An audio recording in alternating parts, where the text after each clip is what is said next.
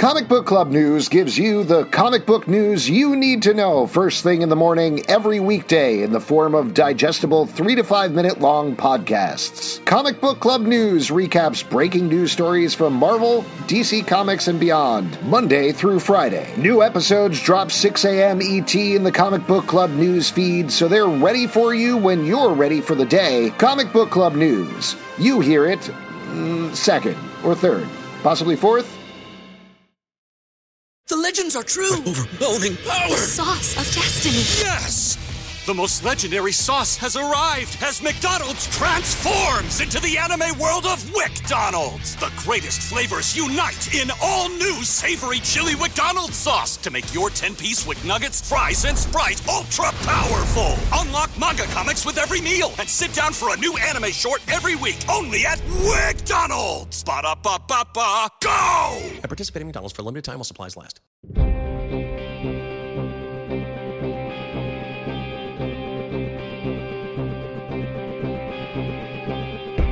Their last name comes from the Dutch, meaning someone who lived by a large or conspicuous tree. And though I could not confirm they were all part of the same family, those who have this surname include Ryan, a New York-based performer who has appeared in Hail Caesar and Fosse Verdon on screen, Danny, a quarterback for the Wisconsin Badgers, and Esther, the chief financial officer of Tyra Biosciences. Their last name, of course, is Vandenboom, and they're always welcome right here in the Doom Room. I'm Alex, and I'm doomed. All aboard the Dada train, vroom vroom. Welcome to the Doom Room. I'm Justin, and I'm doomed. I'm Pete. Ooh, that was an excited early Pete. It sounds like he wants to talk about this episode, which is season 3, episode 6. 1917 Patrol. Now, a brief bit of recap if you haven't checked it out in a while. Rita has traveled back in time to 1917 per the title. She loses. Oh, I just got it. There you go. There's usually a clever hit. I don't know if you noticed this. There's a clever hit in the title of the episodes. Like they do a word and then they do patrol. Like it gives you a hit. I don't know if you've mentioned that before, Pete. Nope. Because the show's named Doom Patrol. What? I thought it was Doom Petrol, like the gas prices. Gas prices are crazy. Sure, yeah. Gas prices are crazy. They're really high. They're high. That's what everyone's. That seems like what everyone's mad about. Did you just say harumph? Yeah. I love that every once in a while you transform into a cartoon. So Rita has traveled back in time. She loses her memory. She has been trying It's glad we're finally seeing this. This is a real thing about time travel. People don't know about it, but if you do travel back in time, memory gone, wiped. I mean, it makes sense. That means that time travel could be real. It's just people forget.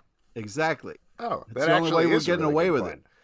I like that idea. Maybe that will come up at some point, but that is a smart, subtle thing if not. So thank you we're learning so much here at the top of the podcast. Look at this. See, Alex, you haven't seen this episode, so you're not fully entrenched in your thoughts. Pete's dropping knowledge on you in a way that we just don't see. Yeah, this is great. This is great. I feel like Justin's we've all got time all his traveled. teeth. What a time to be alive. Oh, my teeth back. I grow them back like a lizard. So Rita has traveled back in time to 1917. She loses her memory. She is looking for Laura DeMille, played by Michelle Gomez, as well as the Sisterhood of Dada. She discovers them in the Bureau of Normalcy as she starts to work there. Turns out they're a social club for metas who are hanging out who are prejudiced against by the Bureau of Normalcy, the people who work in the ant farm. Boo. Meanwhile, in the present, a lot of stuff going on with our characters. Cliff is, turns out by the end of the episode, trying to win a keychain by spending all of his money online. Meanwhile, Jane is encouraging Kay to grow up and buy a pair of shoes. Instead, she steals a bike. But it leads to a big showdown in the underground, or at least the beginnings of one. And Cyborg is grappling with the revelation from the last episode that he doesn't really know who he is and what he is, and starts to pursue getting some synthetic skin. And last but certainly not least, Larry confronts his son Paul. Yes. So lots of stuff going on. First of all, though, yes, Pete. Let's take it back to the beginning and toot, toot, let's back up the truck. Merch available at and let's comicbookclub.com. Let's talk about that lovely lady in Iowa. That was hysterical. She's like, hey, if you want some trouble, you got it. But if you're just passing through, like, welcome. The second, her name is Betty Ann Bucklestone, and I made sure to write that down because the second I saw her, I was like, Pete loves this. Pete's going to love this shit. That was hysterical. I mean, that was just hysterical. You like people in the country who don't take guff from That's right. That's right. What a fun... I mean, I want to take it back a little bit before that, though, because there's narration at the beginning talking about Rita traveling back in time. She sees moments from her past outside the ship. There's this beautiful moment where she's crying and the tears float off of her face and disappear, which I thought was gorgeous. But I was a little worried that it was going to be like this. Those tears. Then she drowned in a horrible accident because the moisture destroyed all of the stuff inside of the ship, and she died. First of all, that's why you never cry. Never cry. The reason I wanted to bring this up is I watched it with the closed captionings on, and you wouldn't know this because they don't mention it in the show, but the one who is narrating it is Shipley. So I assume the ship itself is narrating what's going on there, and I wonder if that's going to come back later. It also struck me a little bit like Life Aquatic with Steve Zissou a little bit. Yeah. Sort of that sort of thing. Or that definitely was the tone of the narration. Yeah. Or if you prefer SpongeBob SquarePants. For people who prefer SpongeBob over Steve Zissou. Wow. I would love to see the Life Aquatic with SpongeBob SquarePants, personally. I think you spend a little too much time watching cartoons, maybe. Willem Dafoe should pop up. Okay, that's rich coming from you. Yeah, I know. I didn't like it coming out of my mouth, but it was already halfway there. It was already out. You vomited it. Real quick, outside of the time machine, we saw some like dogs and stuff. Was the girl who fell into the crack that Rita was mad at? The girl who sort of passed to the frame right at the end? Oh, I don't know. There was a weird... Yes, I think so. That's who I thought it was, and I thought that was a cool little moment because she seemed she also shows up in a news article, I believe, later on in the episode where she's missing. She sort of feels like this season's animal, vegetable, mineral man, so I wonder if she's going to come back at some point again, and we'll see what happens to her. And while you're talking about beautiful moments, the beautiful tears, beautiful narration, when Rita does arrive, she can't remember her name, but has to pee. And I think we've all been there. That's the same thing that happened with Laura DeMille when she got out there. So my thought is either time travel makes you pee, or it's just such a long trip. It's a long trip, guys. And you've been in a long car ride. Yeah. Where you're like, all I can think of is like the 80s songs I've been playing on loop on this drive, and I'm nearly going to pee my pants. I've never been on a long drive. I need to stop to pee every 20 minutes. It's because you're pregnant, like Larry. Oh, yeah. Yeah. I'm prego.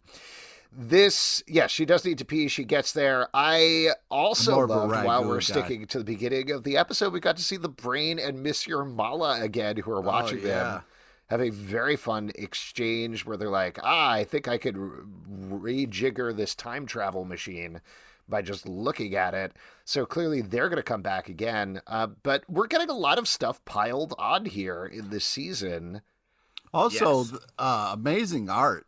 The Brain's like, draw this time machine, and impressive. I mean, that gorilla has a future career as a comic book penciler. Yeah, I mean, this is very side to this, but I sort of think it's very weird. The amount of gorillas that are in DC Comics history, but B, the amount of CGI gorillas that they put on screen in DC shows. Like they have Gorilla Grodd.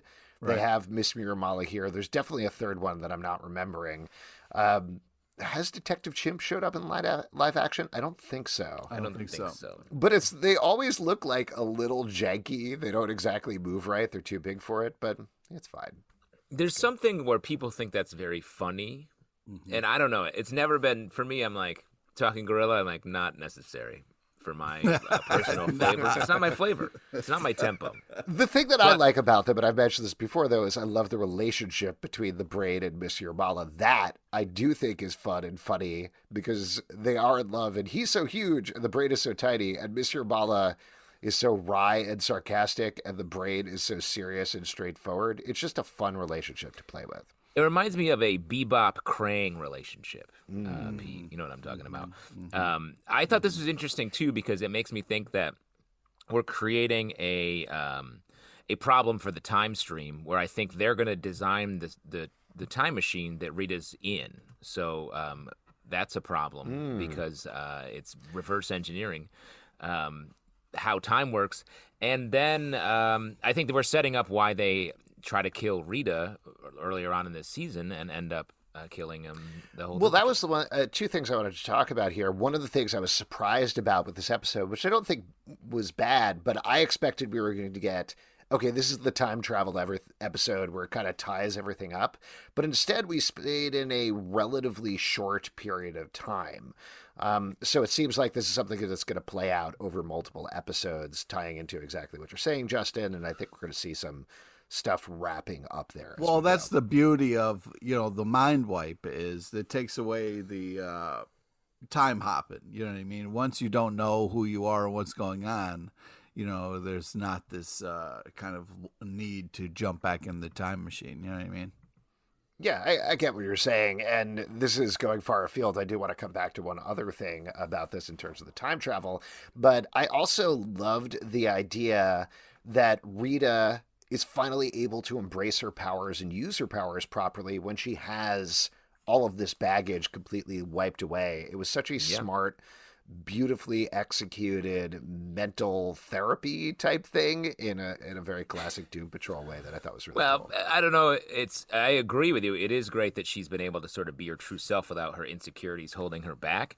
Yeah, but I think you're advocating for. Yeah. You're advocating for lobotomy. I mean, no. I mean, this is another hey, show. Listen, I don't know. I could solve all your problems. You guys have been watching the show Severance on Apple TV Plus, where they do an operation and they sever your work and your life cells. I actually do the same thing for podcasts. That makes a lot of sense because whenever I see you on the street, you're like, "Get away from me, strange man." And I thought that was a bit, but I guess you just actually no. That's my Audi. This is my innie taping this podcast. Everybody should watch Severance, by the way. It's so good. It's Severance is great. It's stressful. It's a little stressful. It's very stressful. I don't like like all it. good shows. I flipped. This is my Audi. This is my home. My innie is the rest of my life. I don't like the Audi innie talk. I don't appreciate it. The thing I wanted to loop back to, though, Justin, you've had this big theory this whole season about Rita and Laura being the same thing. Are you still on it after this episode, or it's done, right? Well, it doesn't seem like they're the same person, but I do think, I don't know, it's strange to me that Laura's powers are the same, sort of Rita, just more developed. So I think there's more to learn here. I don't think, my theory's not fully discounted yet. It would be, it's more of a long shot, though, I think. Before we get into all that specific, you said this episode, you thought more was going to happen, sort of? And I agree with you. Just in terms of, I expected, because they are usually so direct in terms of the episodes, that this was like Rita arrives in 1917 and it just kind of goes forward through the decades through there. But instead, we stuck in like 1917. Don't try to write ahead of the show, bro. Okay? Don't try to. I'm clean with this episode. I'm watching clean, baby. All right. I'm just saying. You're like, I think this is what's going to happen. You're on the edge of a precipice. You're just not used to it. We've taped 30-something episodes of this maybe 20-something episodes of this podcast so far, and I've been real confident. Now my confidence has been shaken by not knowing what's happening next. You're doing a reverse Rita. Yeah, exactly. Just wipe your mind. That'll fix all your problems.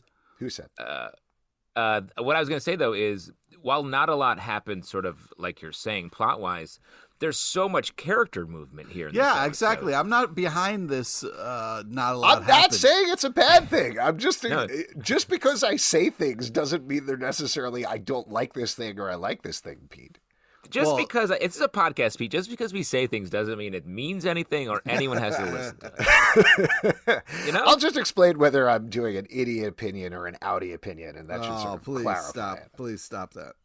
For the love of God. But to talk about sort of Rita's story, like she goes in and says that she's Laura DeMille, right? And she just has that piece of paper.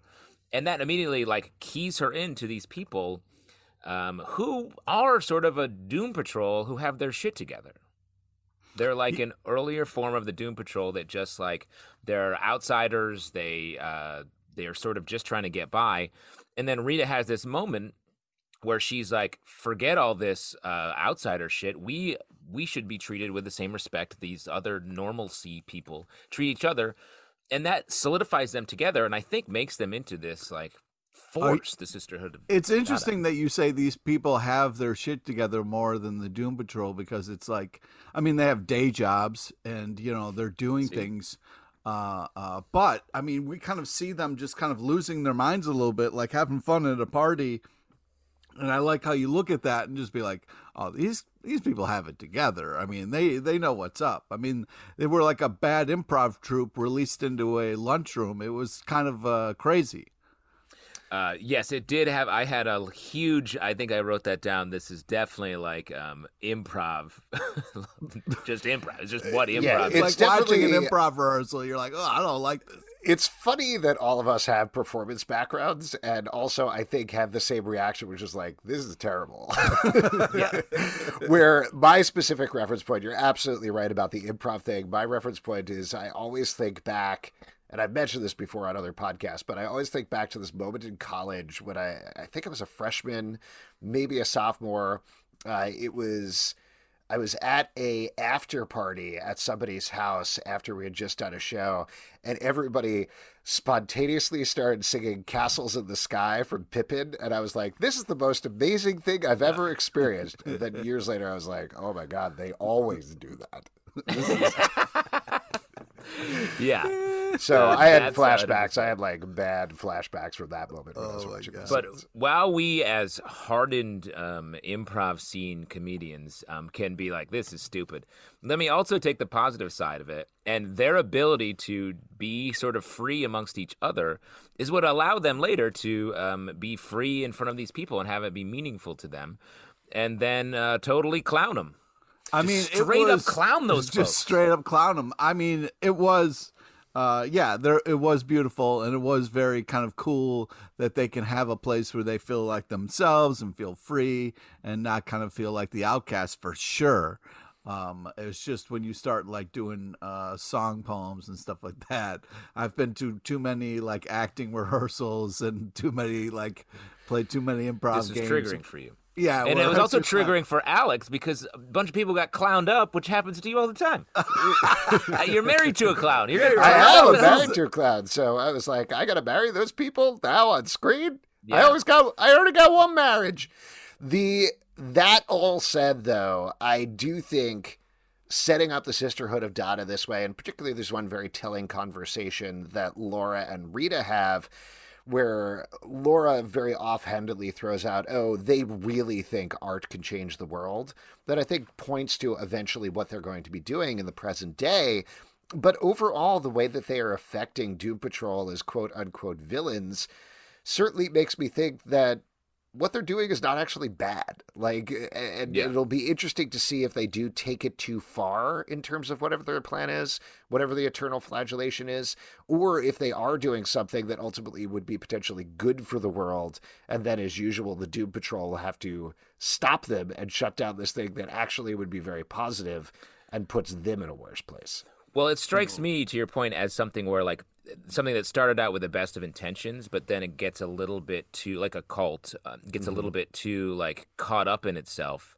And eventually you have Frenzy being extremely judgmental towards Cyborg, which may end up getting him in a better place, but is just, like, so condescending, what we saw last episode, and really messes him up. It feels like that's what maybe the point of this is. We'll also get...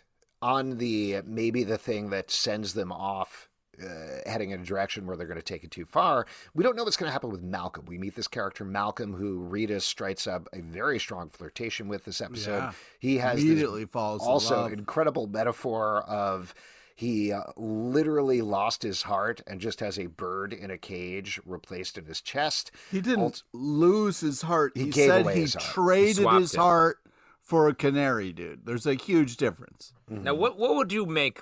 Why would you make that deal? What's good about that deal? Free canary, bro. free So canary. if you were in this a similar situation? I think maybe someone his heart like, was straight up, broken, and he was like, "I don't need this anymore." Like he's so distraught. He was like, "I don't need this." And somebody was like, "Actually, my uncle could use a heart, so if we could trade, I got a sweet canary deal for you." So And, what's your deal? What would you trade your heart for? Pete. Like what sort? I don't Cheesesteak? think. I don't think you could get. You're already kind of trading your heart for a cheesesteak. It's slowly happening. Yeah, slow, It's over time. It's transforming into a cheesesteak. It's over time. It's mostly whiz, but yeah, it's yeah. Would you like your heart whiz? Whip whiz, always whip whiz. You know. The Whiz. canary My thing. doctor told me I have too much whiz in my heart. My So, whiz wait. levels are too high. Wait, there's a lot to kind of talk about here. First off, Pete cut himself shaving and whiz came out. I don't know what. The interesting thing about it, though, and not a lot of people know this, but it's not even like a blood test that they do. It's literally there's a line of cheese that slowly flows up your body, and they check how high it is. If it's past your heart, you're dead.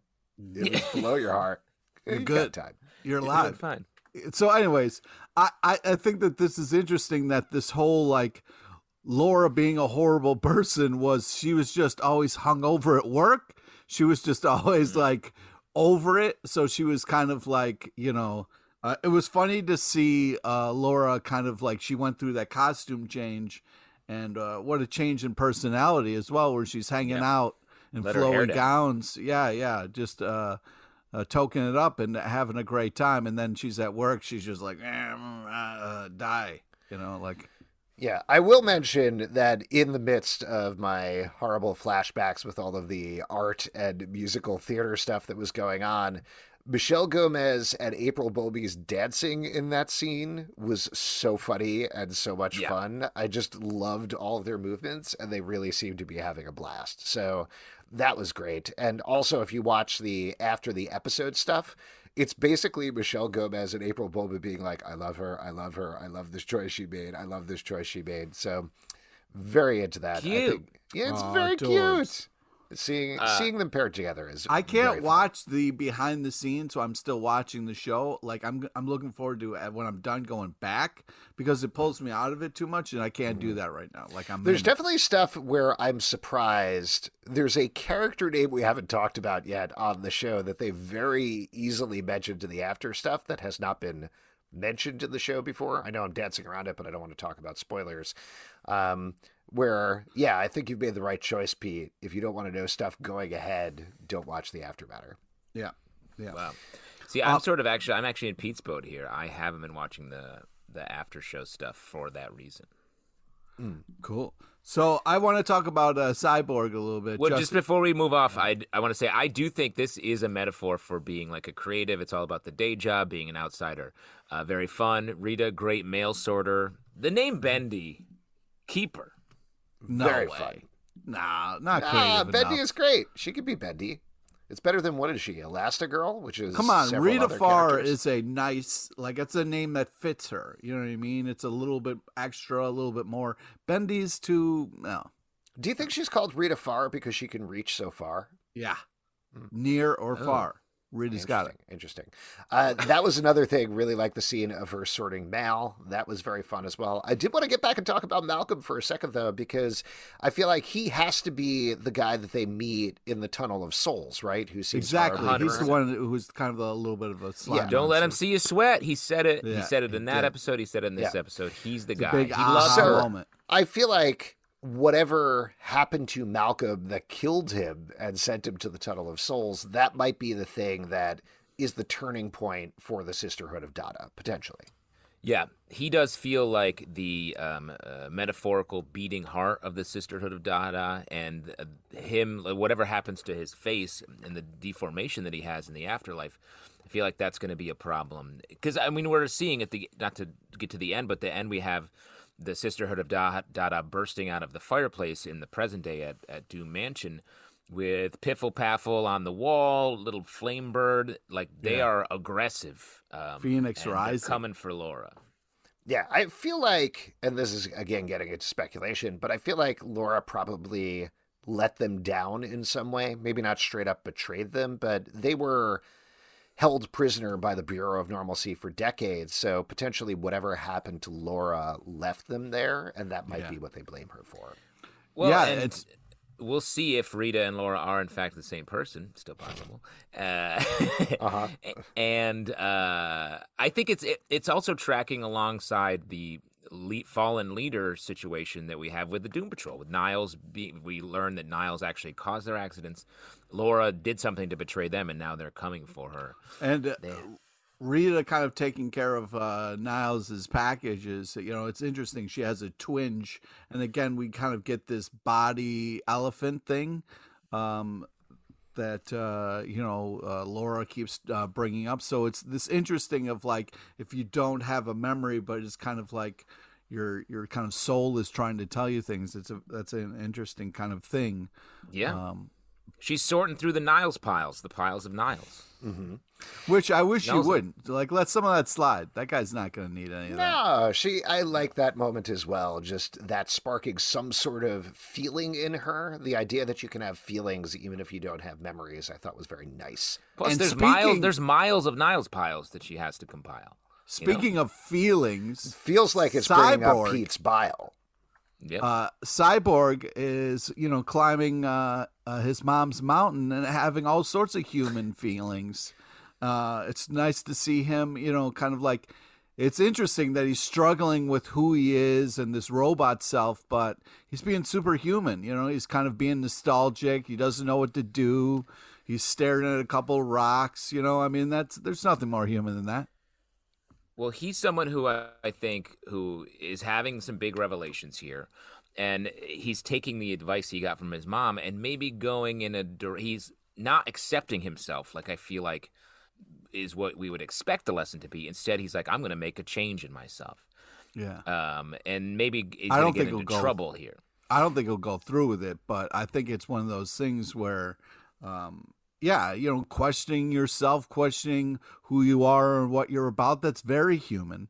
And I was a little disappointed that he stole one of his mom's rocks at the top of the hill. Didn't he pocket one of those rocks? I mean, she carried it's a pocket rock. That's like taking a trip away from her. That's like saying, oh, you didn't go up the hill this time. I'm taking He kept something of his parents. I'm going to take a little bit of a contrary viewpoint. I want them to move on with whatever's going on with Cyborg, because I feel like he is... How dare you?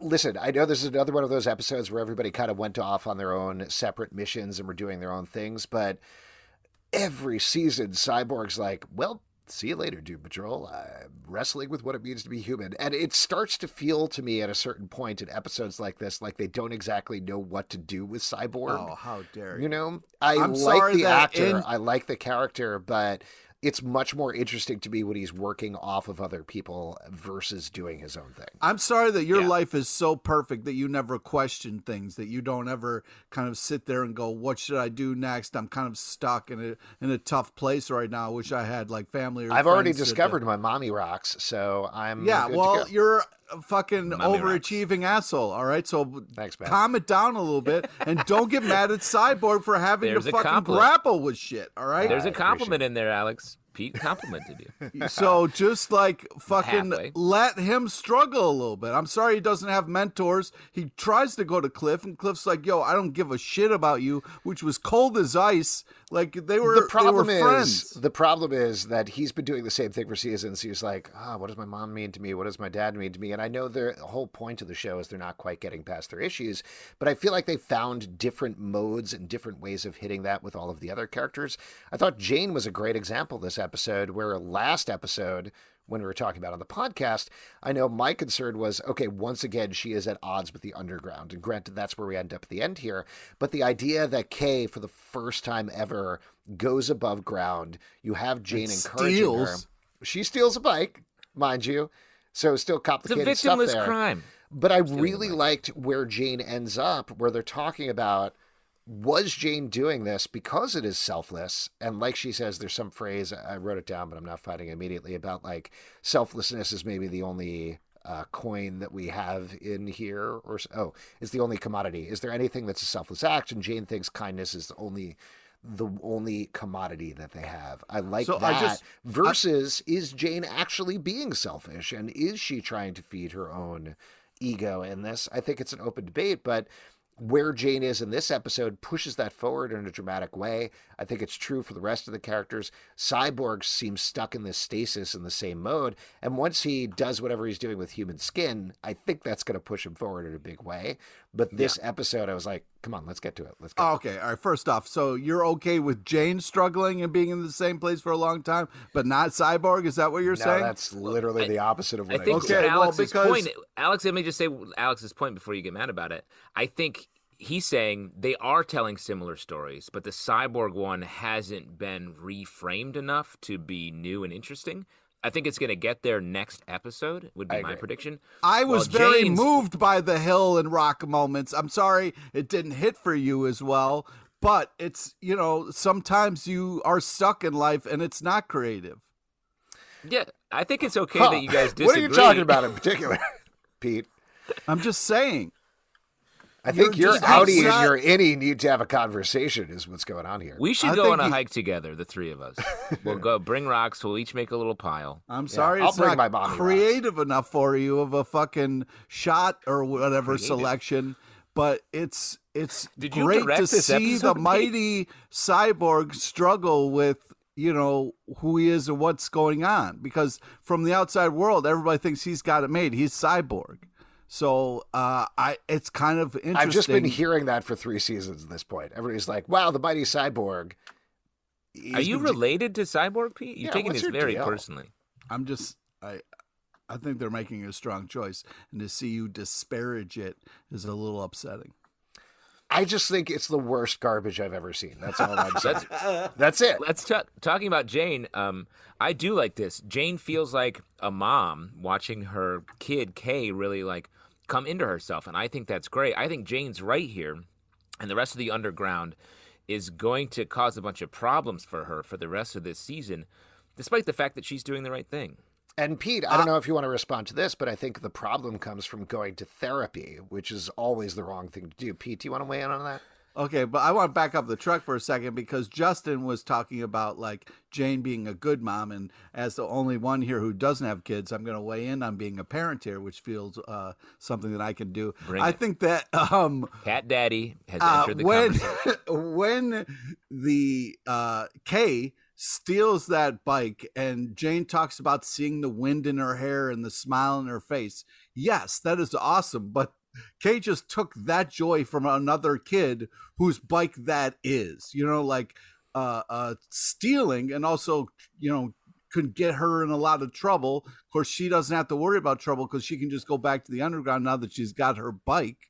But now Jane has to go up and deal with the ramifications of that. And I just feel like, yeah, it's a nice moment, but it'd be cool if, you know, Kay maybe did that without having to kind of like steal that bike away from somebody. Pete, that was a serial killer's bike that she took away from them before they could ride. You to don't their know next that. victim. You don't know that, because No, the joy of those shoes. The bloody could've- cyclist was on the prowl. Well, but and think about it Kay this way. stopped. You're defending this, Pete, but she's going to be riding that bike in the underground with no shoes on, which she could get a real bad scrape, like just on the bottom or some calluses or something like that. And Well, See, I grew once up in the calluses country, grow, so yeah. riding without your shoes on is Yeah, a yeah, distinct pleasure. Yeah, there's nothing wrong with that. I always wore a bike in full body armor.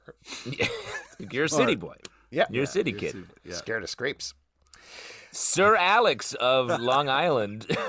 I thought this Riding plot his- line was really good. I thought Dan Guerrero, again, was really good at this plot line. Why don't we talk about Larry, though, and his big showdown with his son, Paul, wow, yeah. which does not go, I think, how anybody really expected, because Paul really lays into him, and then Larry hits back twice as hard. I would Twice say. as hard. Larry, LT stands up for himself. Finally, what a great speech. He finally cuts through Paul's hatred and has enough confidence in who he is as a person and the hand that he's been dealt. Larry had the biggest win, I think, of maybe the series, from one of the Doom Patrol characters finally like being confident in themselves here. All right. Well, okay. Let's take that down a notch a little bit, because I feel like he did a great job standing up for himself, but then he tells his son to leave when, like, that's not what you want. You guys clearly want to connect with each other a little bit. Don't tell your son to leave. Yeah, yell at him for like, hey, dude, it's not all as simple as you're making it. And of course he has the right to yell at his father for never being there. I mean, he's in the right there. So like, hey, you blow off some steam, I blow off the steam, but instead of telling him to leave, like maybe, hey, let's talk about this some more. And they're going to. I don't think they're done. You're absolutely right. There's more to say, but I think in terms of being definitive at the end there and essentially being the father and saying, go to your room and think about this for a little bit is basically what he did. I thought that was a really smart, strong decision, which was great. It was great to see him stand up for himself. I just felt like the leave was a little harsh, but yeah, like you said, that was a huge win. Having LT stand up for himself and kind of talk about all the shit that he's been through. As our parenting expert, do you feel like when you're parenting your cat, you ever accidentally are too harsh when you're like, go to your litter box? I'm constantly too harsh. No 7 p.m., 6 p.m. treat for you today. It's something I know you say often. It's such a joy when your partner shares things on a podcast that is private and personal. It's just really that's you. I'm sorry, you met her in this world, and that's where she will stay. Yeah, that's the life of a cat daddy. Got to go gather those mommy rocks. Cat daddies and mommy rocks. Hey, you little cat, cover up your butthole. What? That's when the cat's going out to a dance or whatever. Don't forget to cover your butthole. Yeah. Do a cat dance. The cat prop. Leave space for Cat Jesus, cats. Oh, my God. That's what we always say. Let's talk about Cliff speaking about seeing God, because he sees God in the Son, the Father, the Son, and the Holy Spirit, as in Chipmunk Jump, Stan, his online poker dealer, and Ginger, his cam girl. Those are the three people he worships in this episode. This was so ludicrous and so much fun to watch over the course of the episode. I loved cutting back to the Cliff stuff each time. It was funny. I was like, is this progress for Cliff? And then it's absolutely not. It was just it was another great monologue.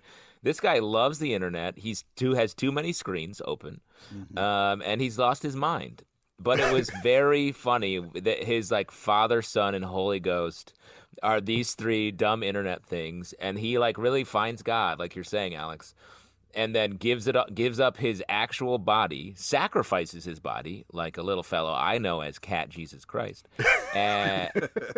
for the sake of being able to serve his Lord, the video poker guy.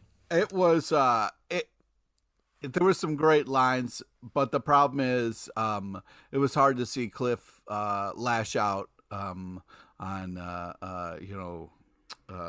Vic Stone there. So Cyborg. I was Cyborg. So man, it was you've become a Cyborg has become your guy. Well, I just feel that they were making old school cop shows, that was fun. The two of them getting along, that's peak both of them.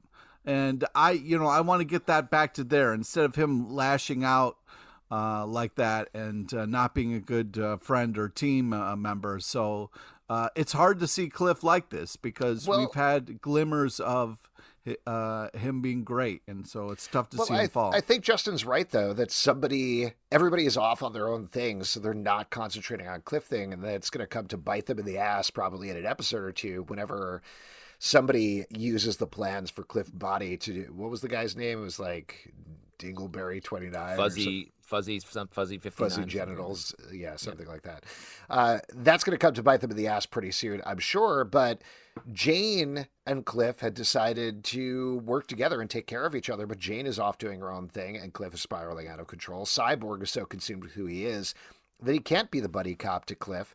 And so Cliff is heading in exactly the wrong direction here. That all said, like I mentioned earlier, the punchline at the end of the storyline that is and I'm going to win you that keychain was perfect. That was the cherry on the top there of this whole ridiculous spending all of his money thing. Really like that quite a lot. What other moments from the episode? Oh, Fuzzy Rim Job. That's who it is. There you go. Yes, oh, my God. Of course. What other moments from the episode do we want to call out? I know we've talked about a lot of stuff here. Two things. LT is giving birth. This is his third trimester in an episode-by-episode trimester situation. I think we're going to have a new negative spirit, a little baby negative spirit in the next, a little sprite in the next episode, which is hopefully fun and exciting. Also, speaking about birth, I just wanted to very quickly mention the LT line. Your foot was as big as an orange slice, and I knew you'd be tall.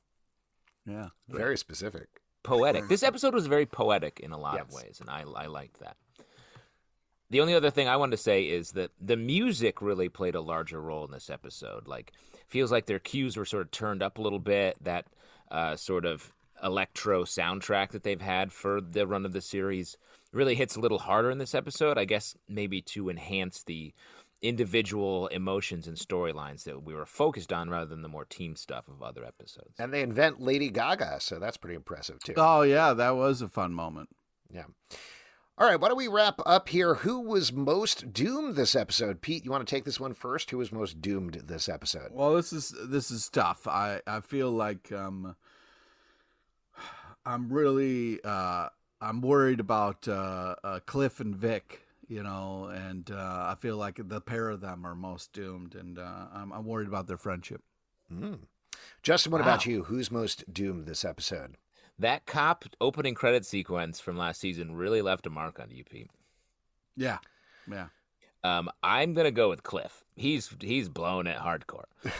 He's having revelations in the wrong direction when it feels like most everyone else. Even though I think Cyborg's making a mistake with chasing up this skin, I think he's at least getting closer to confronting his sort of issues of identity. Rita coming into her own, Jane making the right choices for Kay, though there will be consequences. LT, highest value of LT of the season. So in my fantasy Doom Patrol league, LT's crushing it right now. Sports. I gotta say Laura is most doomed. She clearly is the center of a lot of things going on here, and whatever's going on in the Sisterhood of Dada, both in the past and the present. She's standing in front of a fire. She's got to get out of there. I mean, those curtains are going to go up. 100% agree. If you'd like to support this podcast and our Curtain Reclamation Fund, patreon.com/Comic Book Club. Also, we do a live show every Tuesday night at 7 p.m. to Crowdcast and YouTube. Come hang out. We would love to chat with you about Doom Patrol. iTunes, Android, Spotify, Stitcher, or the app of your choice to subscribe, listen, and follow the show at Comic Book Live on Twitter, comicbookclublive.com for this podcast and many more. And now, before we go, a piece of advice from Pete LePage. If someone trades their heart for a canary, that's a red flag in the relationship. Wow, you're down on it. Cat Daddy.